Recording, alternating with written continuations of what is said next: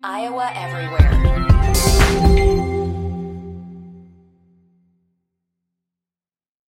Another day is here, and you're ready for it. What to wear? Check. Breakfast, lunch, and dinner? Check. Planning for what's next and how to save for it? That's where Bank of America can help. For your financial to-dos, Bank of America has experts ready to help get you closer to your goals.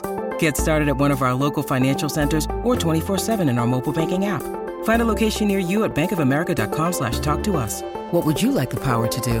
Mobile banking requires downloading the app and is only available for select devices. Message and data rates may apply. Bank of America N.A., member FDIC. Chris Williams, Chris Hassel. Two guys named Chris. Presented by Fairway Meat and Grocery. From the Channel Seed Studios, this is Iowa Everywhere. Channel Seed. Seedsmanship at work.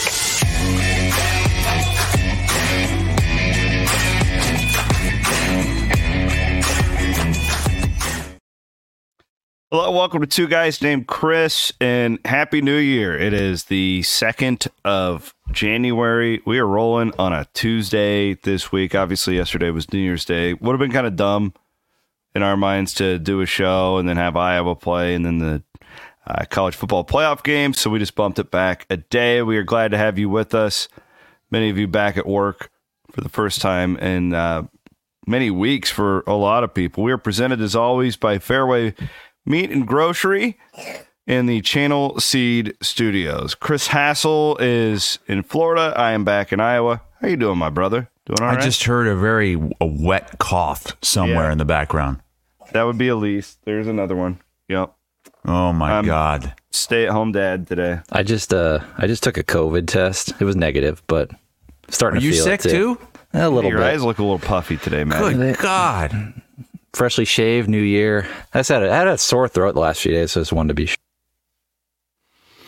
Man, Wink looks like he just got stung by 1,000 bees. Look a little puffy today. Just all puffed up. Yeah. Yeah, I got two girls. Well, they don't go back to school till tomorrow, so I'm stay-at-home dad duty today, but I like doing that every once in a while. Man, look, and you guys have had your issues, but I had an issue last night. I had to stay up till almost 1 a.m. Eastern time to finish those games. That's what you're complaining about? I'm not complaining, man. Those were incredible. Stay up and watch football. Could not have asked for anything better than that. It's just, you get a great game, and it's always a little bit difficult to transition to the next one because you don't think there's any way it's going to be nearly as good. And God, Washington, Texas was so much fun to watch. That Washington team is incredible. And we got an all Big Ten championship game, Chrissy Bear. Yeah, here we go. Here we go. Michigan. That was a weird. Washington. That was weird. The commissioners of the Big 12 and Pac-12 were at that game last night. Come on, wild. What I appreciated about the two games is they were very different stylistically, right? You had this hard-nosed Big Ten SEC game, and then you had the more wide-open Big 12 Pac-12 game. It was fun. It was a lot of fun. We had that beautiful Rose Bowl sunset that we could feast our eyes upon during the second half of that one. No, it was a nice cleansing of the palate after what we saw earlier in the day at the Citrus Bowl. Can I just say, too, I know you're singling out Iowa, but a nice cleansing of the palate from the entire bowl season. We can throw Iowa State into the mix, but there's just so many, one of the takeaways I have from bowl season is the earlier bowl games are almost better now than even these New Year's Six types. Like the Fiesta Bowl was a blowout. We had this disaster in the Orange Bowl where hardly any Florida State players played. These smaller schools, though, it still means more to, right? It can. Yeah, it can. Not all the time, but if you just want competitive games where it truly means a bowl championship is how they used to put it. The earlier ones were way better this year because the higher the level got that wasn't the playoff, it felt like it meant less. Does that make sense? Especially the New Year's Six games that are just out of the playoff. As you mentioned, the Orange Bowl, the Fiesta Bowl. I mean, did you even watch the Fiesta Bowl yesterday? I my I God, have Wisconsin, Oregon, LSU Liberty on my other one. Yeah, it's sad. I watched my first bowl game. I think it was New Year's Eve. And there were a couple that were fun to watch. They were legitimately fun. Yeah. But for the most part, it was a huge dud. And, going locally with our teams, I mean, could you have two bigger duds? I mean, Iowa State's a double-digit favorite against an American Conference team and just get waxed. Down 19-0 in the first quarter. Like, nobody saw that coming. Never in it. And then, of course, the absolute debacle that was Iowa, Tennessee, and the Citrus Bowl. I mean, that was one of the most pathetic displays I've ever seen from an Iowa team. I mean, I think that was worse than the other two shutouts we saw by a mile. Like that was way worse than the Big Ten championship game and worse than the Penn State game earlier on this season. But 3 shutouts now in one season. And what was the stat? Iowa going into this season hadn't been shut out since the year 2000. And they get shut out 3 times, blown out in every game, not even a chance. Played in any of these ranked games. Teams this year and were outscored 92-0 in those games. So frustrating. And look, I know I already said these bowl games don't matter, and they don't. They really don't. But that was just a complete embarrassment. And the cherry on top of the most disgusting display of offense from a team I've ever seen. And can you imagine that going into this year after what we saw last year? If I would have told you 4 or 5 months ago, this offense is going to be even worse. And yeah, there were injuries. Injuries can happen any year. They might happen again next year. But to put that out there and then you have Kirk to do Ferentz to say right after the game, one of the first things he says before he gets any questions, just really need to take a step back and focus on the 10 wins. Yeah, let's hear from Ferentz. I think Matt's got a little bit of Ferentz audio. We'll see what he had to say afterwards. It's just pretty complicated. It's a team effort. I'll just say this, and again, I don't want to get too global on things. We've played some top 10 teams. We've been a top 10 team. So I think we know what it takes and what's required. Typically for us, at least the last 25 years, everything's got to work together.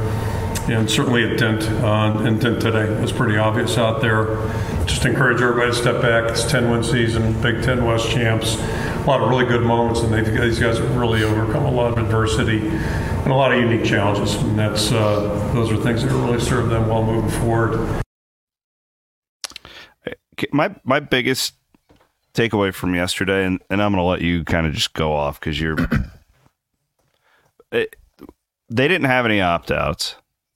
And Ferentz is one of these guys that, because he talks about it, I'm not theorizing anything, where these bowl games still really, really matter. And I was dead wrong. I thought Iowa had a chance to win this game with all of Tennessee's opt-outs. And I really thought, like, man, it's the last thing for Brian Ferentz.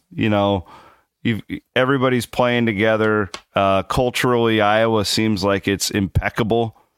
Keeping all these guys, they're all coming back, right? Like, nobody's quit. Tennessee has backups throughout its entire defense. I'm so stupid. I thought Iowa was going to win, and I played the over in this game. It almost hit the over, thanks to Tennessee. It did. Tennessee's offense gave Iowa the problems I thought it would, because I thought Tennessee would be able to score some points with their tempo and all that stuff. I did not foresee Tennessee grooming this next Heisman contender as, at quarterback. What they did, I'm guessing, Hassel, I bet they told Joe Milton, thanks, brother. We appreciate your time here. We want to get this kid ready for next season, and we are going to give him an entire month to lead up for the University of Iowa. And this kid comes in and is unbelievable. But Again, for Iowa, like Ferentz, there's a ton of emphasis on these bowl games, and to go out there against a team heavy in opt-outs and look that inept was shocking to me. I did not see it coming. Same here. And we look really stupid for our predictions, and we'll have more on that in a little bit, courtesy of Van Winks. But the way Iowa treats this thing, bowl championships, they put all of their emphasis on the bowl game. So much so that they're really not even looking at the future. They're really not even yet looking to, okay, who's the next offensive coordinator going to be? What are we going to do? What are we going to do with this offense? Nope, it's all about the bowl game. Then we'll think about the future. It's ass backwards to think that way in that kind of bowl game this day and age. But because of that, I'm thinking the same thing. Tennessee wasn't even that good this season. Their best win in the regular season was against Kentucky. Every time they played a ranked team, they lost by 14 plus. And you see again the incredible gap between the pretty good teams and Iowa.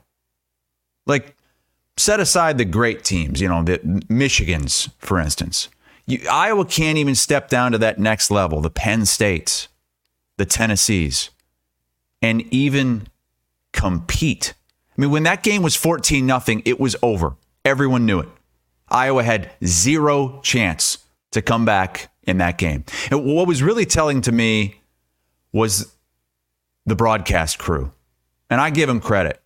Most of the broadcast crews you hear, they're tripping all over themselves to find ways to put lipstick on a pig. And I mean, the ugliest pig you've ever seen. This crew did not do that. They were as dumbfounded as we are as fans that watch this week in and week out. It's unfathomable to sit here and watch this and listen to the Ferentzes talk about how, Deacon Hill's done a really, really good job for us at quarterback. Yeah, sometimes it doesn't work. A lot of times you'll hear, and Ferentz said it after this game, it just didn't, the offense just didn't work today. It's always like today. No, the whole goddamn season, okay? Last season as well. This wasn't a one-game thing. It wasn't like the offense worked in the 10 games that you won. This is pathetic. And Iowa does not stand a chance moving forward if Kirk Ferentz doesn't understand that this is a major, major problem. Because if he thinks he's going to win 10 games in the new Big Ten, playing the way he's been playing, that ain't happening. Well, speaking of that, the other takeaway I had from yesterday had nothing to do with Iowa.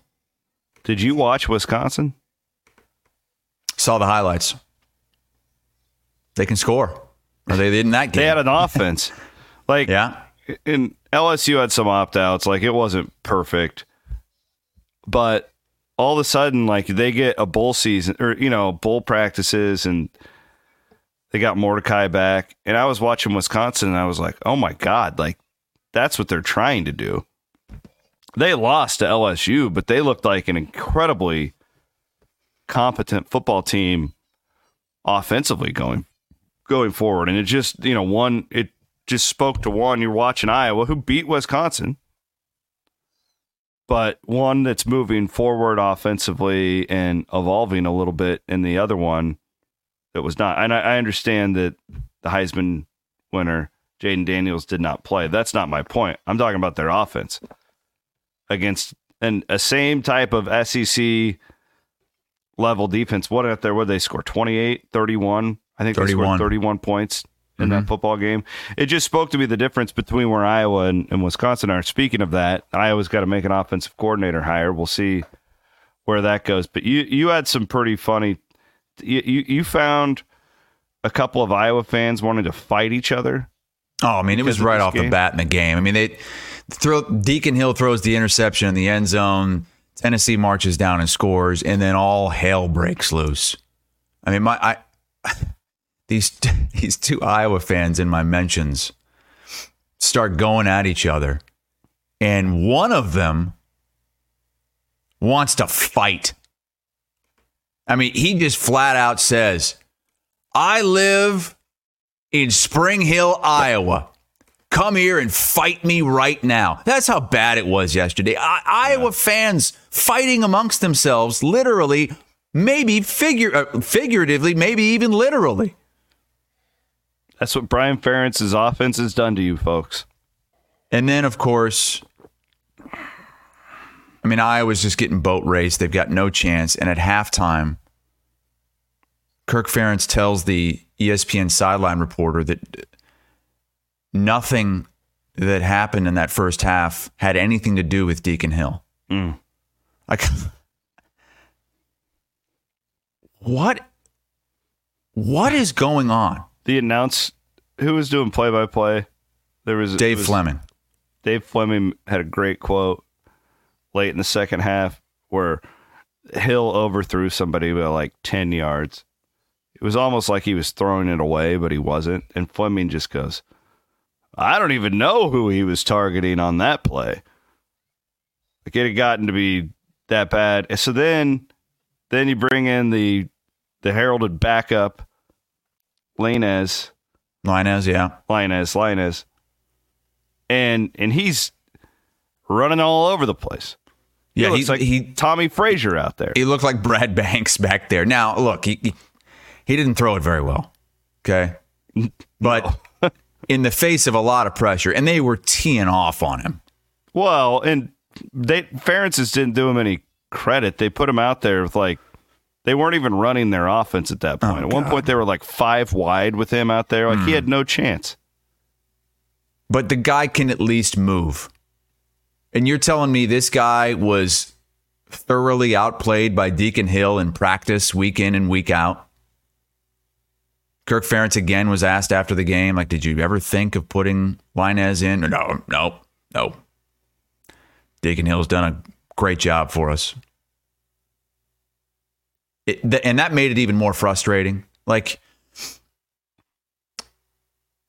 can't even picture what he might look like in the future, Lainez, if he's even there when he's given a chance to play, because it's not going to be next year.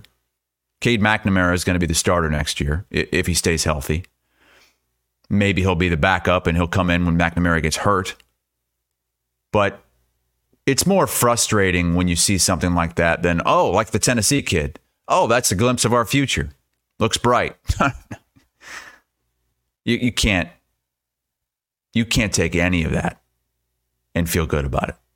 I'm sorry. Well, at least Lainez is going to have a shot. You're getting Brian Ferentz and Spencer Petras out of that quarterback's room. You know what Kirk Ferentz needs to do? Just cut the middleman here, okay? Kirk Ferentz needs to just name himself the offensive coordinator, because that's what it's going to be anyway. That's what it's always been.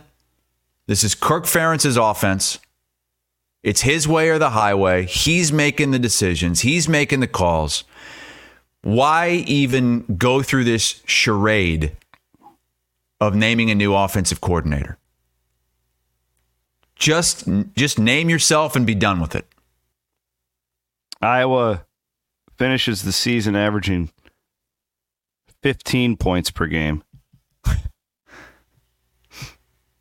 They only eclipsed the patented 25 points per game that was astutely put into the contract by Gary Barta 2 times, which is shocking to me. Remember at the beginning of the year, friends at Circa did that line, and it was like a pretty overwhelming favorite that Iowa would score more than 25 a game. Yeah. Didn't even come close. Not even close. You were working yesterday. How was the reaction? Did you hear anything? Were people talking about Iowa in the newsroom at all? Yeah, it was just an embarrassment. As soon as they went down 14-0, Oh, we can cut the shot sheet now. We've got the highlight. Nothing else is going to change this thing. Now they did end up adding the pick six because it was just too good not to add. But it's just, and anytime Iowa's in a game like that, I'll just get texts from random people who might be, fringe Iowa fans or people that just kind of tune in and tune out throughout the year. Got a text from one of my buddies during that game, and he said, every time I watch Iowa, I'm blown away. Never seen anything like it. I'm astonished that there are two offenses out there worse than them. I don't know how it's possible. I guess technically, if you look at some stats and some numbers, you might find some numbers that are worse than Iowa, but not many. Right? I mean, it's really funny. I got Todd Grisham, who I worked with at ESPN, and he's kind of he's a football fan, but he's an Alabama fan. Doesn't watch Iowa. He's a big fight guy. Big fight guy. Calls boxing matches. He was watching the game yesterday. So what? Old WWE guy, right? Yes. So he was, unfortunately, he took my advice and he took Iowa. And poor bastard. He sent a text, took Hassel's advice and bet on Iowa today. This is the first time I've watched them all season. I can't even read the next sentence that he wrote because it's not, it has to do with the Special Olympics. But then he said, 3rd and 8, handoff up the middle every time. Do they even have an offensive coordinator? I'm sure you have thought of every possibility having watched them all season. But why doesn't Iowa just put their best athlete in and run a wildcat offense? Like whoever's returning punts, make them quarterback. And we had that conversation 10 weeks ago. Put Cooper DeJean in there. And then, of course, he runs it in practice and gets hurt. Yeah. But it's really fast. Like the announcers, Dave Fleming and Brock Osweiler.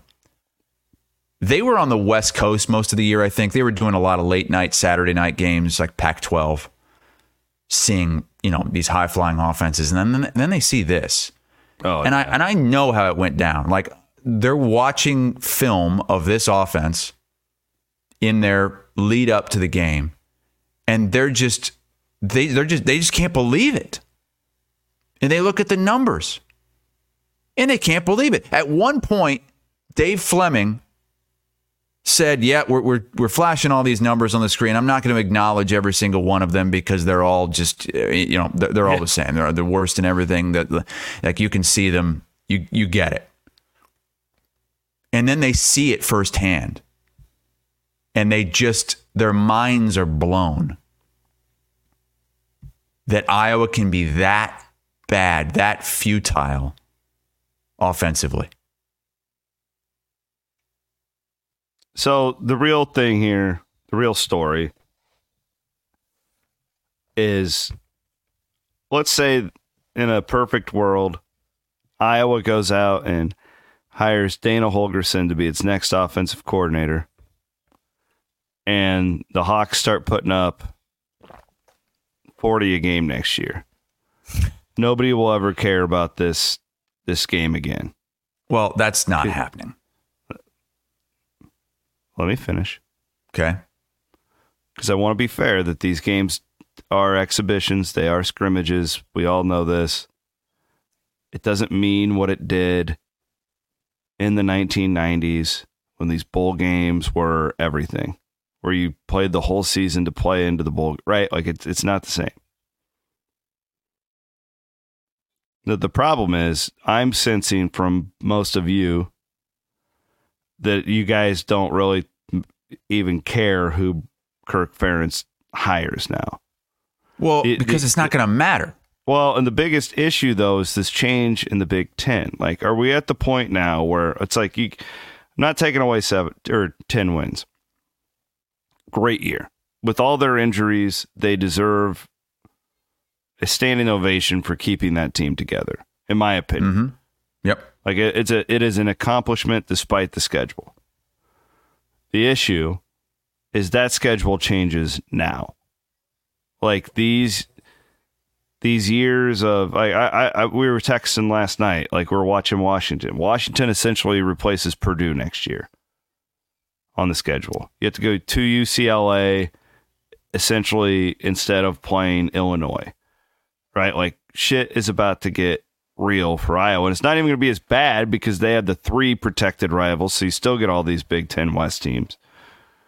But it's just we have so much evidence that playing this way does not work in 2023, and now you're not going to be in this cocoon that is the Big Ten West. The problem is Kirk Ferentz believes it does work because they did just win 10 games again. Like that's, to him, that means it is working. He really does think that this offense is complementary. He believes that. He somehow doesn't see what the rest of us see. And that's why I really don't think anything is going to change. Even though the Big Ten is changing. And you mentioned it earlier. The new offense at Wisconsin. Matt Rule doing different things at Nebraska. Like they got the number 1 quarterback in the country.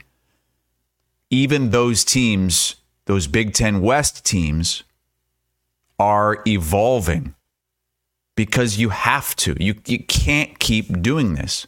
You can't keep trying to grind out 14-10 wins.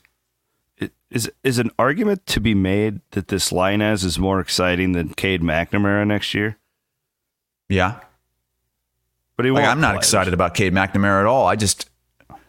I don't think we're going to see a much different version of him next year than we saw this year.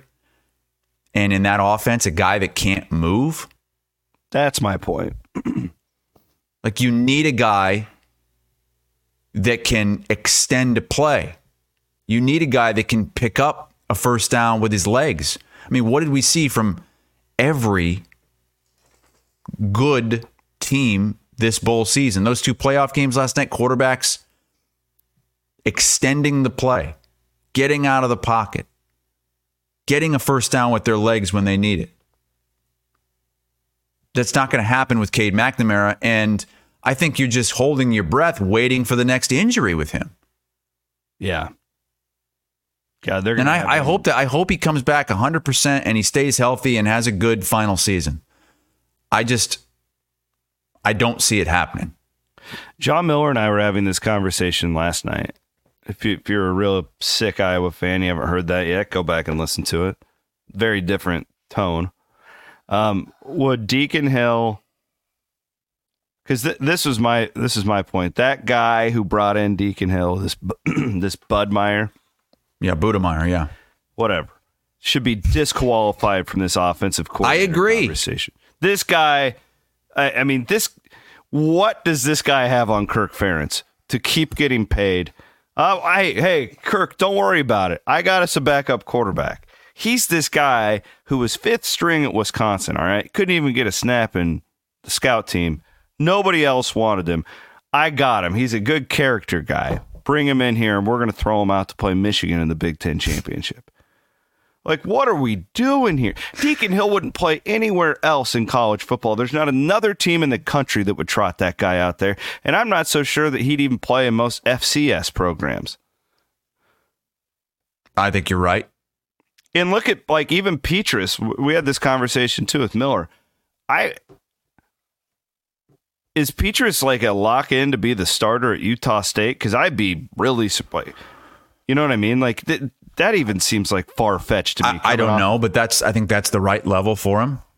Yeah. Mountain West. And they have done a pretty good job of making Spencer Petrus look respectable.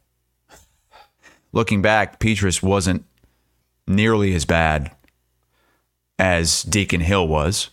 But again, Deacon Hill was a guy that could not even get practice reps at Wisconsin, let alone get on the field. I mean, he was not even on the scout team. He was just a guy that was there at practice. He wasn't getting any meaningful reps. And now what is he doing? He's starting every game for the Big Ten West champs. And Budemeyer is somehow in this offensive coordinator race. This guy, I tell you.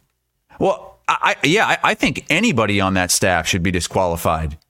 If you had any hand in this offense the last couple of years, you should be disqualified from being a candidate to run this offense. Because this has been the worst offense in the country by far, and the most embarrassing. So how can you even consider promoting from within that thing? Kirk Ferentz, if he really wants to coach another 5 years, he needs... Which we're hearing more and more of behind the scenes, for what it's worth. This isn't... We had thought after Brian got fired, maybe he'd just throw in the towel. And it certainly... We don't know, but it certainly doesn't feel like that. Put it that way. And I think at this point, a lot of it is defiance as well. Oh, some people want me gone? Got another thing coming. Yeah. Oh, you want to change in the offense? Contract that says the other way, right? Got another thing coming.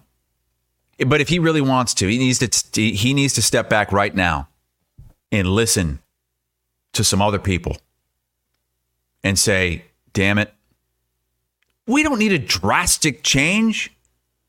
Like Dana Holgerson, yeah, that'd be awesome. It'd be great. You bring him in. He knows his offense. That's not going to happen. What he needs to do is at least hire someone who's qualified to run their own offense the way they want to do it. Because I guarantee you, if you hire someone from outside, the way they run if you're qualified, the way they run an offense is a hell of a lot better than you can run an offense and that you've been doing it.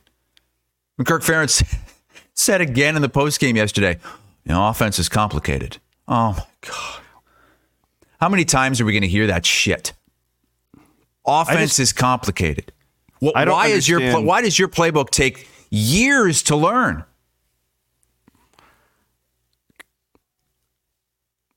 Scrap it. That's the most asinine thing ever. The offense is complicated. Do you know how many plays Mike Leach, offenses that would put up 50 points a game, no matter who they played? You know how many plays he had on his little card? 5. The only thing complicated about it is the players had to learn to communicate via eye contact and stuff. It's very backyard football-ish. Mm-hmm. He had 5. Mike Leach had 5 plays that he would run, putting up 50 points a game against anyone. How many, Davey O'Brien awards did he produce? And that's why too. There's part of me, I feel intellectually stupid even roasting these quarterbacks, because it's I don't name okay, if we would put Rocco Becht, who's got this very bright future, we think at Iowa's, he would have gotten destroyed. If we would put him in Iowa's offense, he would suck too. Mm-hmm. There's no doubt in my mind. And the same goes for Brian Ferentz. He's been the scapegoat here. Yeah. But let's be honest. This buck stops with Kirk Ferentz and Kirk Ferentz only. There isn't just going to magically change now that Brian Ferentz is out of there. Now that Deacon Hill is not going to be the quarterback, hopefully. Is Deacon Hill's got to stay, right? He can't There's go nowhere else he can go. If he wants to be, I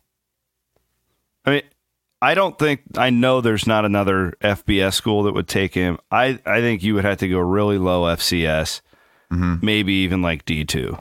I'm not trying to be a dick. So here's the problem. Watching Deacon Hill what you put stays. out his stats, he just fumbles the ball all the time. His completion percentage is terrible. And that's the one of the other maddening things about this is that Kirk Ferentz constantly preaches ball security and the way they play. He knows they can't turn the ball over. What does Deacon Hill do? He turns the ball over all the time.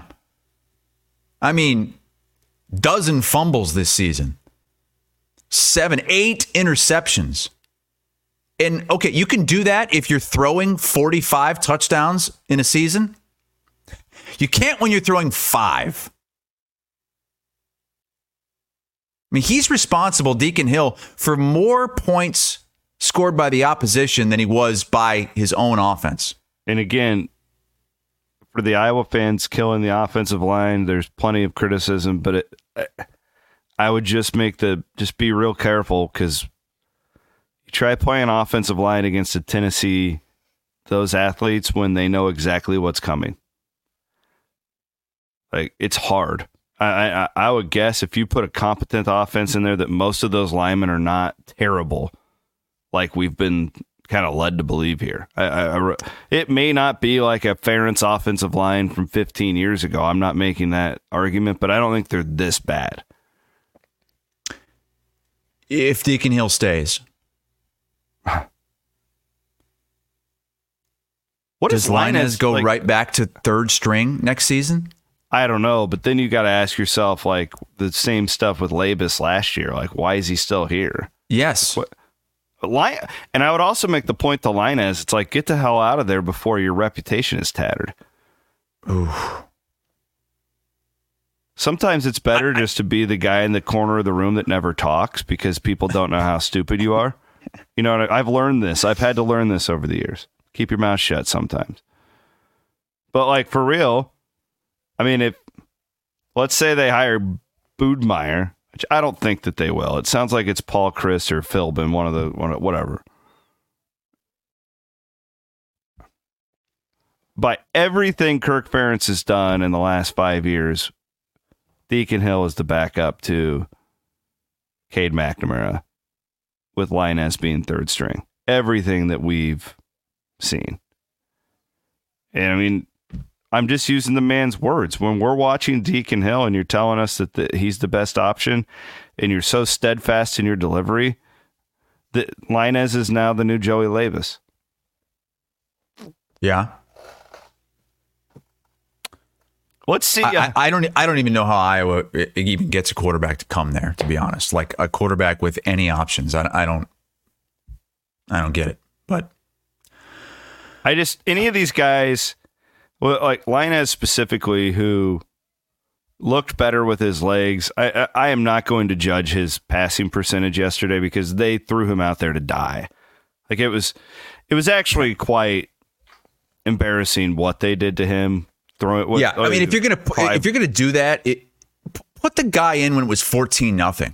Yeah. And it's the second quarter. Let him run some plays that he's probably practiced. Like, they're not practicing that. I can't imagine that they are. You know, like, that poor kid had no chance. And somebody had to do the math for me. I should have done this beforehand. But if you take away his scrambling yesterday, they would have been under 100 yards, I believe, of total offense. He had like, he had like 50 plus yards in one drive. Yeah. That poor kid. What did you think of Iowa not making any offensive players available after the game? That pisses me off. I actually get really offended by that, because these bowl games are not cheap to cover. And it's honestly kind of stupid that we're all there covering them anyways in 2023. And if you're going to, this is media geek stuff that people don't care about. And I know that, but like, if the media outlets are going to pay the money to be there for a week or whatever it is, which a lot of those Iowa guys were, you make your guys available. Yeah. It's just, that's a good point, right, because just for me as a fan, just sitting back here in South Florida watching the game, I would read the quotes and the coverage and all that, but it didn't really bother me. Yeah, I don't expect this to bother fans.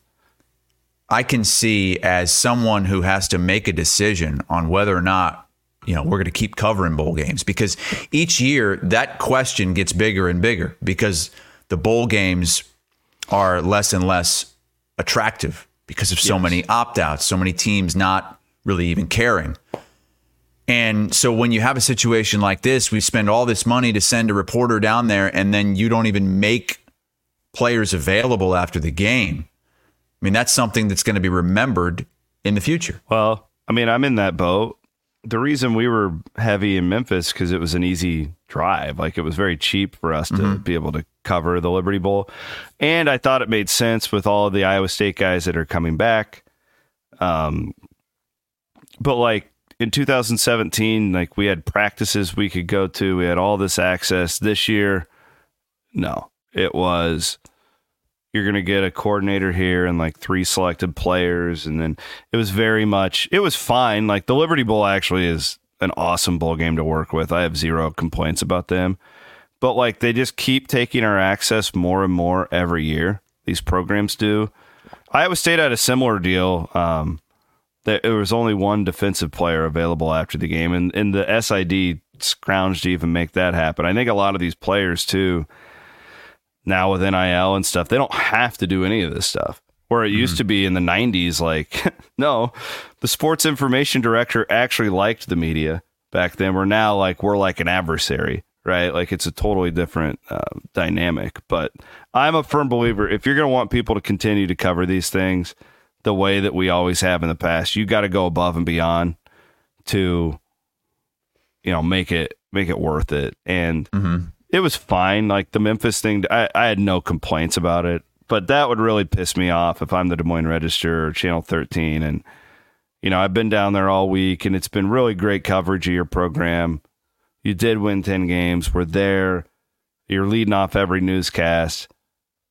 And we're just going to completely snub you like that. Now, I will give Iowa credit. Brian Ferentz had a great press conference earlier in the week, which was refreshing. Yes, I'm glad that he did that. But the one thing that stood out from that press conference, unfortunately, was when he said that Deacon Hill has done a really good job at quarterback for us.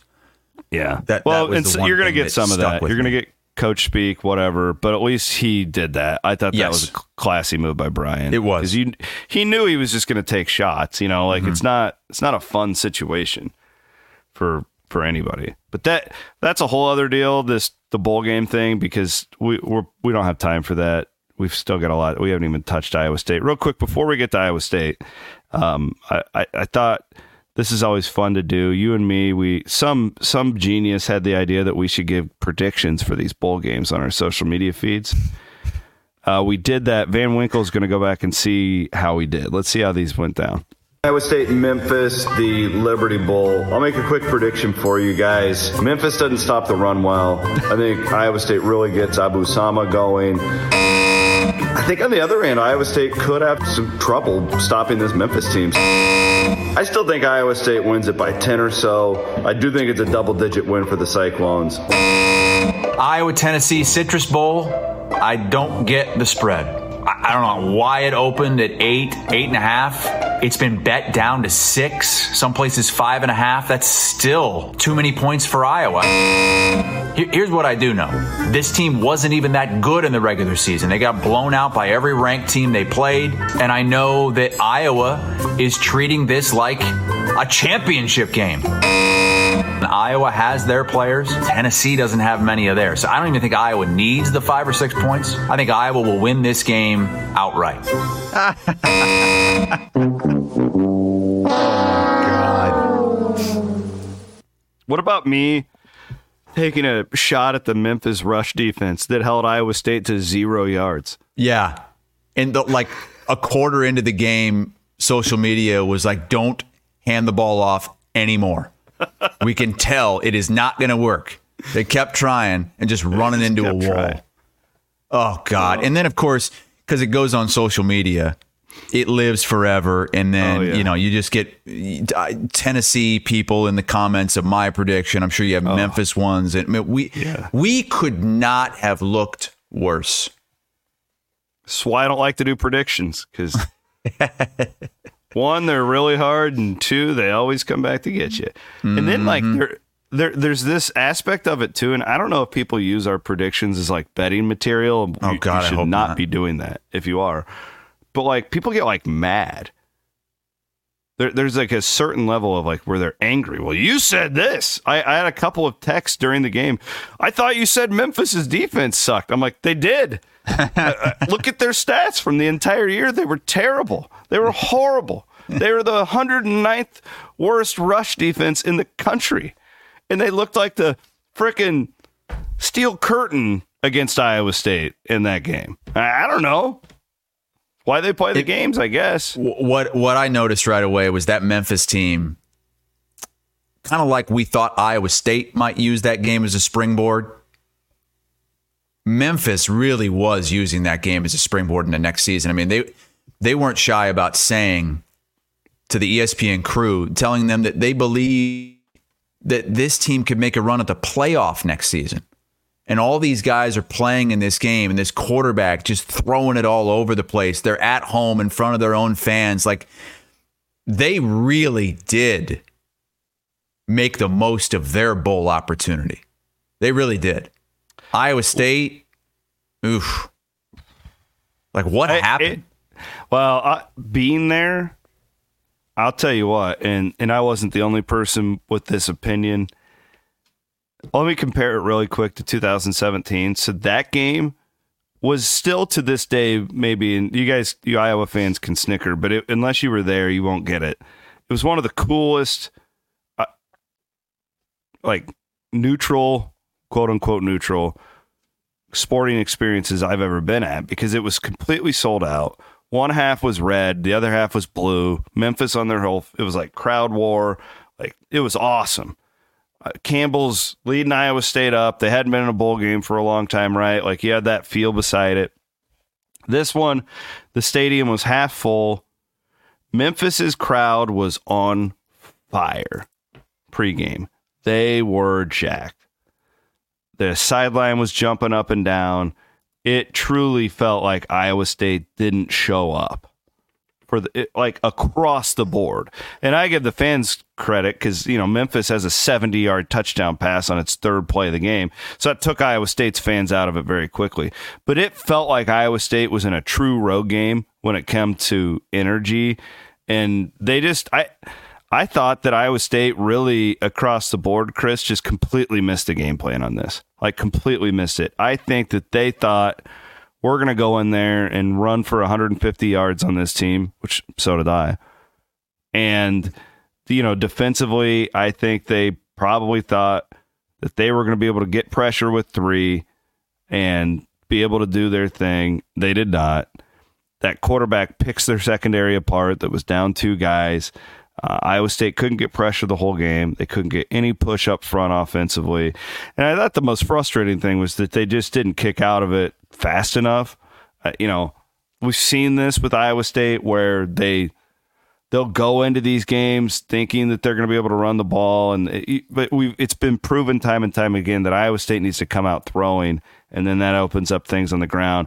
And still, they were down 3 scores in the third quarter, and they're running on first down, and it was maddening to me when Rocco's, what did he throw for, 446, a school record in that game? Jeez. He could have thrown, if they just would have changed it up, he could have thrown for 600 yards in that game if they would have started earlier, but they didn't. And yeah, it was disappointing for sure, because Iowa State doesn't really have, they had a couple of injuries and they had 1 opt out, but it wasn't like they were Tennessee with half your team being out of that football game. I really thought and expected more here.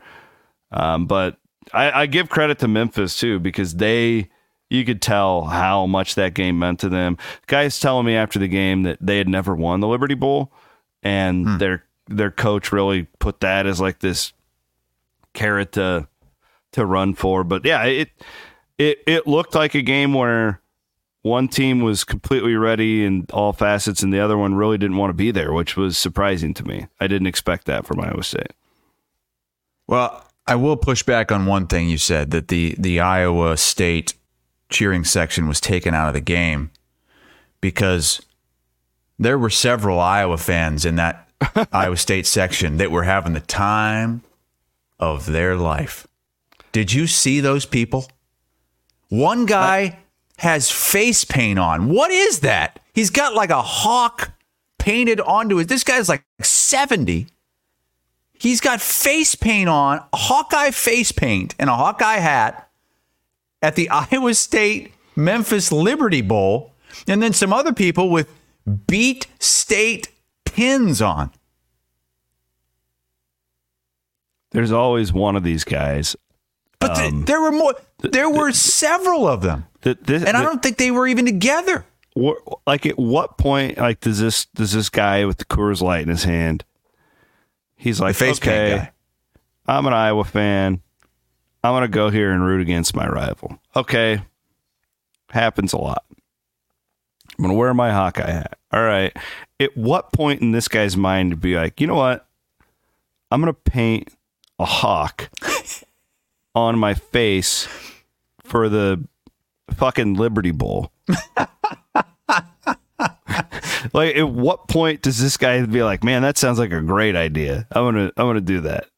Well, and sitting in the Iowa State section, like, these guys could have sat in the Memphis section and cheered along with the Memphis fans against Iowa State, but no, they want to be right in the middle of all the Cyclone fans.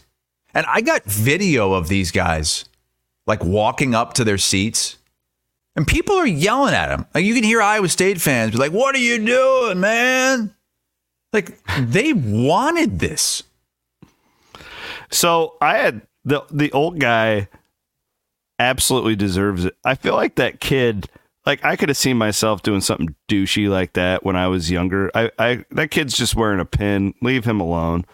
He probably has like a troll dad or something that encouraged him. Yeah, but it's not just a Hawkeye pin. It's a Beat State pin. Like, again, like, at what point in this gentleman's mind be like, I'm gonna hire a professional to paint a hawk on my face to go to the Liberty Bowl? What is it? There's a number painted on his face too. What is that? 310? Is that what that is? Can you zoom in on that, Van Wink? Yeah, I don't know. I was looking at that the other day.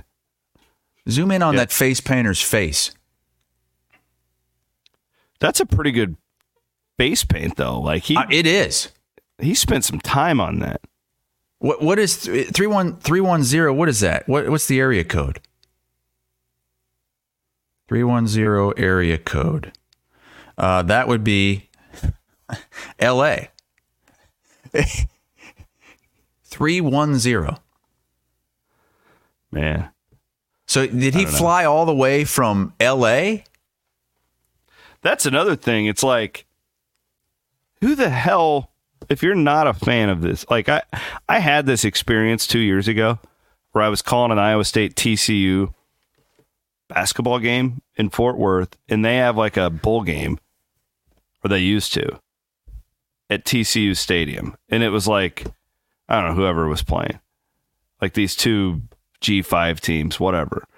And that game was like 5 hours before our tip or whatever. And it was like, I had the opportunity where I could go and sit at this bowl game of these random two teams of this game that means nothing, because it was just right across the street from my hotel. And I was like, who in the hell would just willingly go to one of these games if it's not your team playing in it? Hassel, it was freezing in Memphis last week. Like, I bet at the time this picture was taken, like, the feels like temperature in that stadium was 30 degrees. Like, who in their right mind would be like, I want to go to this game to taunt another team? I could see it if you're an Iowa State or a Memphis fan. That makes sense. Like, I would never be like, I want to go watch Iowa play Memphis in cold weather just so I can walk up and down and taunt Iowa fans. Whatever. I think it's hilarious. I'm interested in the psychology here. I love how pissed off Iowa State fans are about that too. Like, I can tell, I can feel the hate in your heart when you see this. It's just odd behavior. And some people are saying that it's 3/0. What the hell does that mean? I had to get confirmation that it was not indeed your dad when I saw the picture first. Feels a little bit like a Don Hassel move. No. My dad doesn't even go to games. Yeah, we invited him. He went to the Iowa State game at Kinnick in 22, and it was like the first game he had attended in like 20 years. And it was raining, and so he said, that's the last game I'm ever going to go to. he hates leaving his house. He's a hermit. Let's do our Kelderman Manufacturing Bigger, Better, Bolder. Bigger, better, bolder. Powered by Kelderman Manufacturing. Kelderman.com. Need your laser cutting services. They are your guys. We got a lot of engineers out there in this great state of Iowa. If you're looking for laser cutting here in 2024, remember our friends at Kelderman Manufacturing. We'll let Matty Van Winks go first with his Bigger, Better, Bolder. So it was like almost a week ago, but the Pop-Tarts Bowl is still getting talked about. You would like good. That. The edible mascot at the end was the best thing I've seen in the whole bowl season. I was wondering how they were going to do that. And the players said that it actually tasted good. It looked pretty good. Did you see, too, that the ratings on that game were the highest of any non-New Year's Six bowl game? It was like 4.6 million or something like that. And who was playing in that game? It was Kansas State and NC State.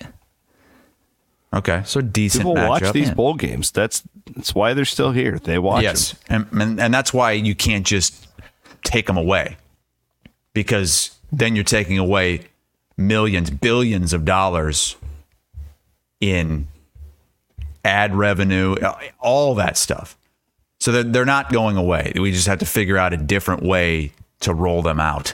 I thought it was funny too how it was played in the same stadium Iowa played in, the Cheez-It Bowl, and they basically recreated the Pop-Tart stage of that guy and put a Cheez-It box around it. And he said not edible. Having been there, those bowls are run by the same people, and I believe Cheez-It and Pop-Tart are owned by the same company. Yeah. So I'm guessing it was the same marketing team that came up with that. Because we've experienced this before where the Cheez-It Bowl used to be the Pop-Tart Bowl. It's so confusing. And now the Cheez-It Bowl is what was the old Florida Citrus Bowl. By Do you the ever way, like to go back with these bowl games and see what was this game in 1990?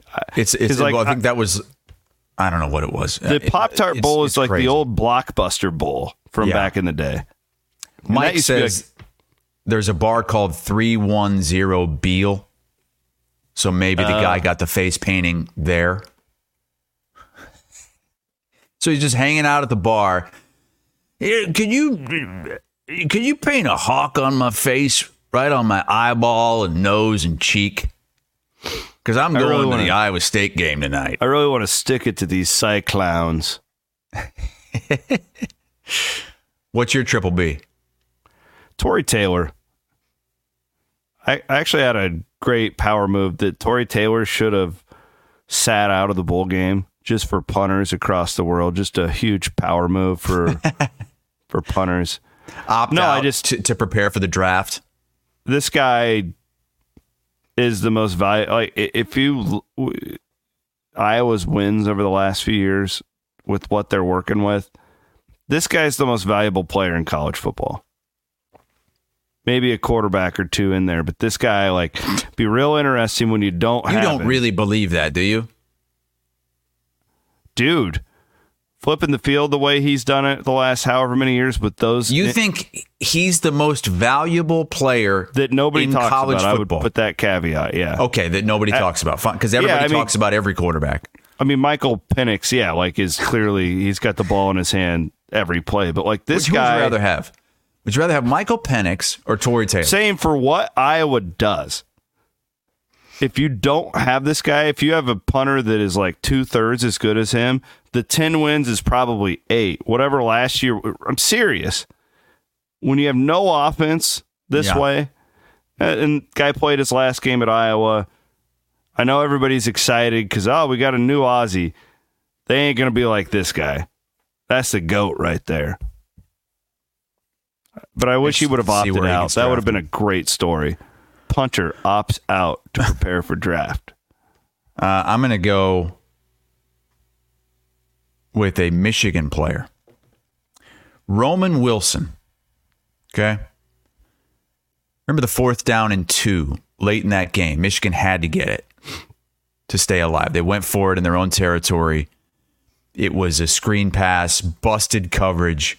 Well, Roman Wilson was the wide receiver who got flagged for a block in the back that kind of took that play from being maybe monstrous going into the red zone to now they're backed up at the 50-yard line. Big penalty. What's he do? Well, makes up for it with 2 huge plays on that drive.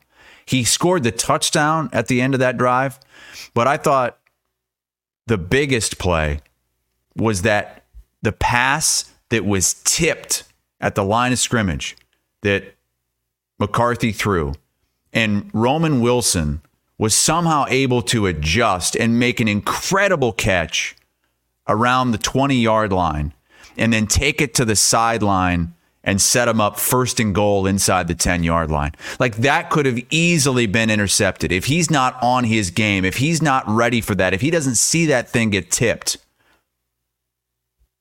that could have been the game. He makes that play. He scores the touchdown. He doesn't let that block in the back define him. Good pull. He's my triple B, Roman Wilson. Torrey Taylor, Roman Wilson, and the Pop-Tart Bowl. I think Van Winkle's onto something. They need to just lean into like these crazy gimmicks for all these bowl games that don't matter. Why the hell was there not an edible giant Cheez-It at the end of the game? Like, they just need to make it as preposterous as possible. They do. And that's smart. It's really smart advertising. I think that these companies can get a lot out of these bowl games when you do stuff like this, but it does. I mean, it's all a gimmick. The most ridiculous thing I've ever seen in a bowl game. They had co-captains, game. What do you call it when they're not the coin toss people or whatever? What? Yeah, they're like honoring. Oh, like when they bring out the suits, like the honorary. FedEx honorary captain for whatever. There were 32 of them for the Liberty Bowl. What? 32 people from AutoZone. Yes. No, but they were from FedEx because they're like the local sponsor or whatever. Okay. Who walked out there onto that field before the game for the coin toss. And they had to introduce every one of them. No. 32 of them. Oh. It had to be a record. It was like, really? They're going to keep going? They're going to keep going? The Liberty Bowl, you walk in and you talk to these Liberty Bowl guys, you know your guy.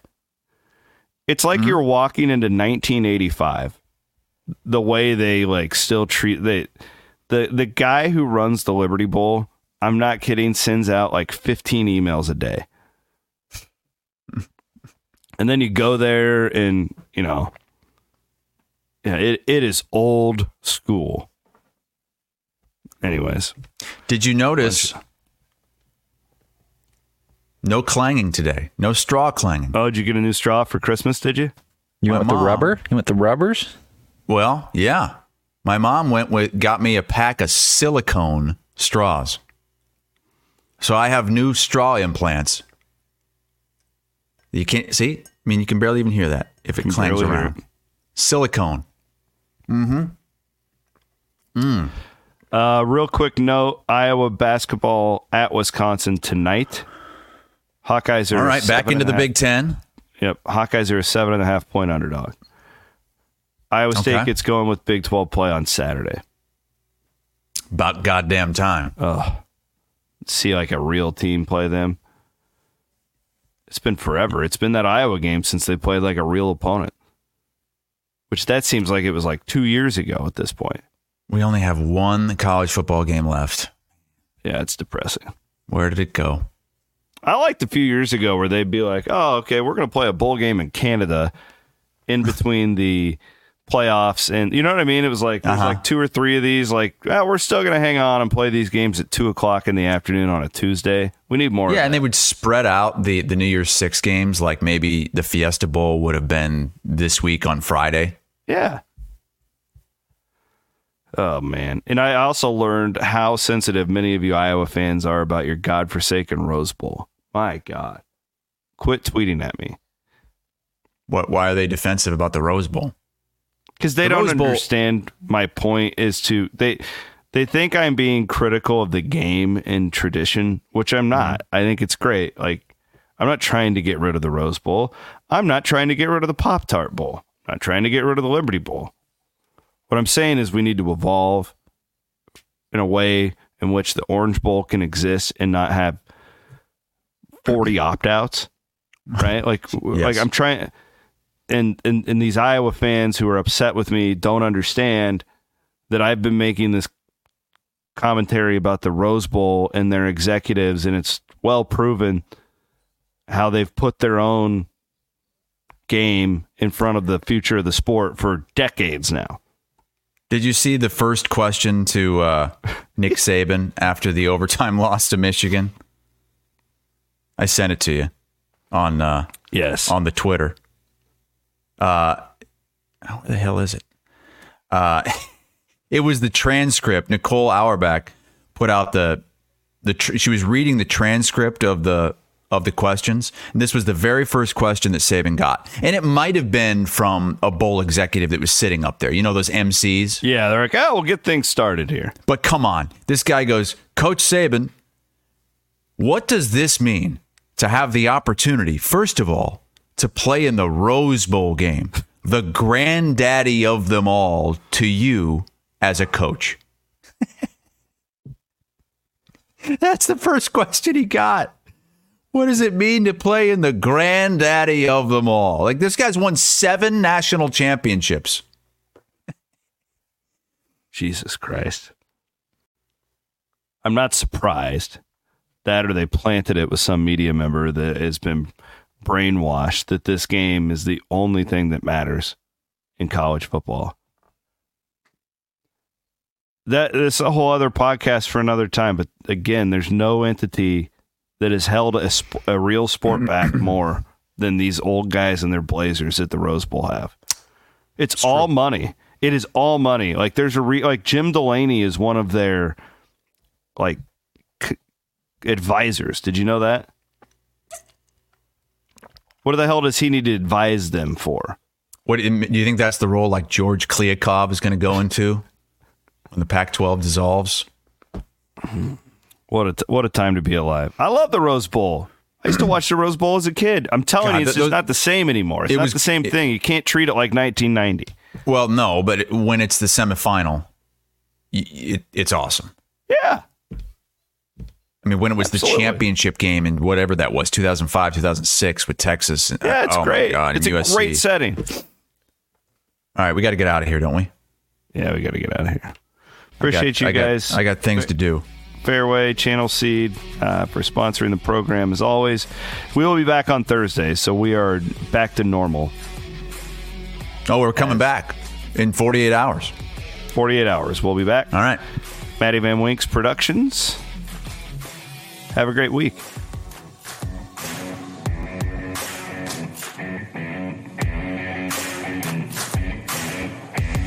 Iowa Everywhere.